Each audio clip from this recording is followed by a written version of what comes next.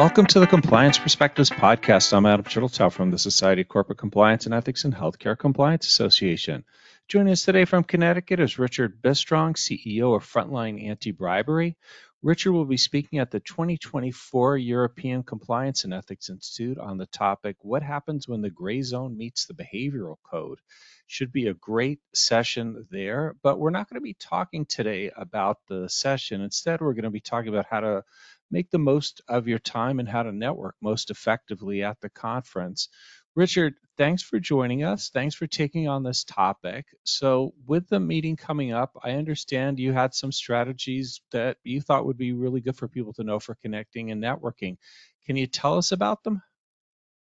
I'd be happy to, Adam, and thank you for inviting me back. And with full attribution, a lot of these ideas have come from Dory Clark, who gave a wonderful speech at the Thinkers 50 meeting in London, which was in May, titled Strategies to Connect. So I think the first part is, Adam, we've all been that person in a room of mostly strangers where either we're the person who doesn't know anyone, or we can't find anyone that we know, or maybe we're seeing someone that's just in the corner and, looking a little intimidated. So I think let's start out with talking about, that persona, right? We've all been there. And Dory's advice, and I think it's great, is act like a host. So if you see that person that just looks a little bit stranded, why not grab them, invite them to be a part of the folks that you're talking to as if you were hosting the conference. And I think if we can all have that, we all have a responsibility to be a gracious host. We can help those people, and hopefully they'll help us when we're in that awkward moment. Yeah, and we all have, and I think it's a good point. I mean, everybody needs to know, look, you're all compliance people. We're all there together, and it's a safe place to be reaching out and to try and bring others into the conversation. So let's say you have met a small group and are chatting. Any best practices for how to make the most of that time? Be a croissant, don't be a bagel. And what I'm Okay. referring to there is don't close the circle on your conversation, right? Because if you have a conversation in a closed circle, you are not sending out a signal that, hey, we're open to you come and joining the conversation. So if we think of our conversational setup like a croissant, we're sending out the signal, come on in and join us. We welcome other people to be a part of this conversation. And along those lines, I always think of somebody I know who used to be terrific about doing that is when you were at a gathering and I would see him and he'd be talking to someone else. He'd say, "Hey, Adam, I was just talking to Richard about this, and explain briefly and bring the person right into the conversation." It was a simple technique, but it was a great way for you not to be the person stuck sort of hanging around the perimeter and not knowing what's going on. Now, what would you say to someone who may not be the best at making small talk? How is it best for them to help start a conversation? So maybe think about a few things in advance. As Dory said, try to nail a few icebreakers in advance. And they're open type statements. They're inviting curiosity. They're a little bit out of the box, like, hey, here's what it's not. Is this your first time in Amsterdam?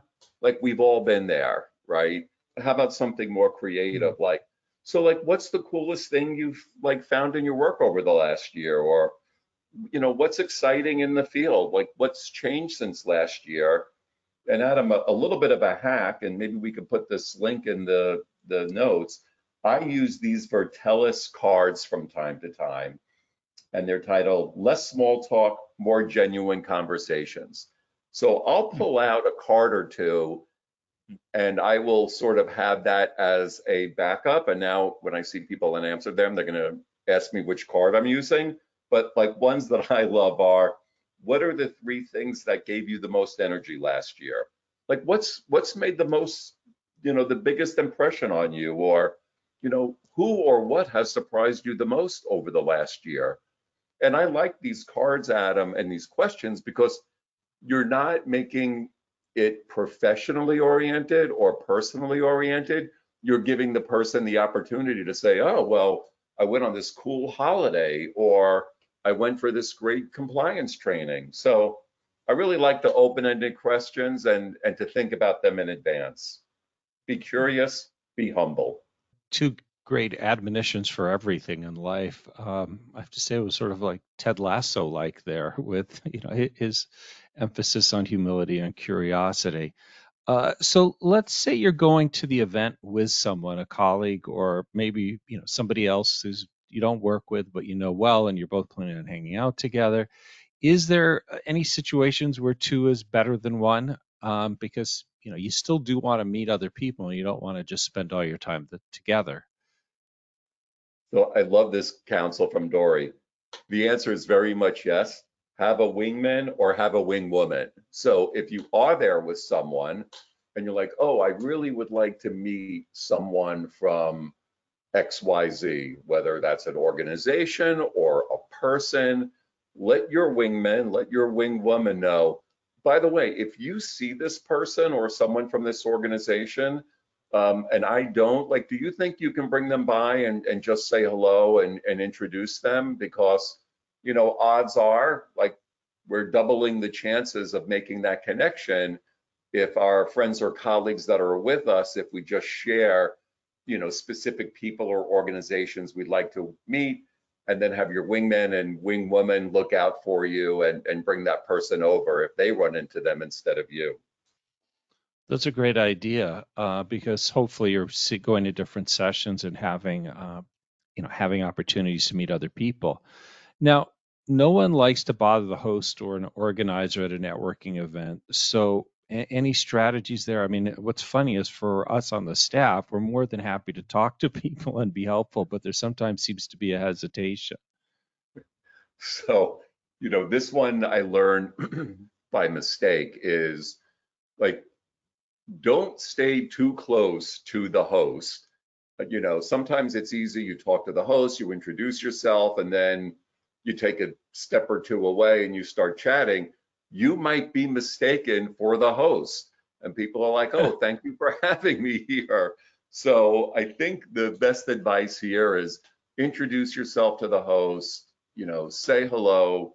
And then it's always nice, I think, to have the host in sort of bird's eye view or line of sight, because if you are looking to meet someone specifically, you might see them coming into the room. Where's the best point that that's likely to happen?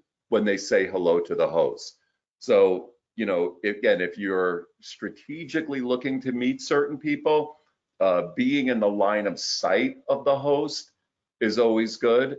Even you might say to the host, by the way, if so and so comes here, would you just point them in my direction? But don't stand in the line of the receiving line, or you're going to be the one saying hello to everybody. Especially at our conferences, if you're wearing a red shirt, since the staff all has to wear red shirts. So, Note to self. yes. All right. So, Richard, let's say all of this fails, and now you're that person in the corner stuck by yourself looking at your, iPhone, not because you have email to answer, but because you don't know what else to do with yourself. Then what? Then you just find that croissant, Adam, and say, hi, I'm Richard. I don't recognize anyone here. Do you mind if I join you and just, say hello? And, there's the value of the croissant. And I think, and especially knowing the SCCE's community, you're going to be welcomed into any group. So don't be afraid just to walk up and introduce yourself. Good to hear. And any advice or best practices for after the event of how, once you've made these connections, to best follow up with them? A little bit of a cautionary tale here. And so we'll speak to two different audience groups. If you're a third party or you're a provider, you know, try to have organic relationships meet people, get to know them. You can communicate, after the event, especially if you exchanged email addresses, but do not send a marketing email. Do not say, oh, can you introduce me to the person who's responsible for your whistleblowing line? Or can you introduce me to the person who runs your learning and education? Like, I'm such a believer in what Dory has to share. No asks for the first year, right? They don't come off as authentic, and then people will realize, oh, now I know why they were so happy to meet me, because they want to, sell me something, or, they want me to introduce them to someone. Where if you take a year to get to know someone, and then you have that ask, it's going to feel more organic for everyone.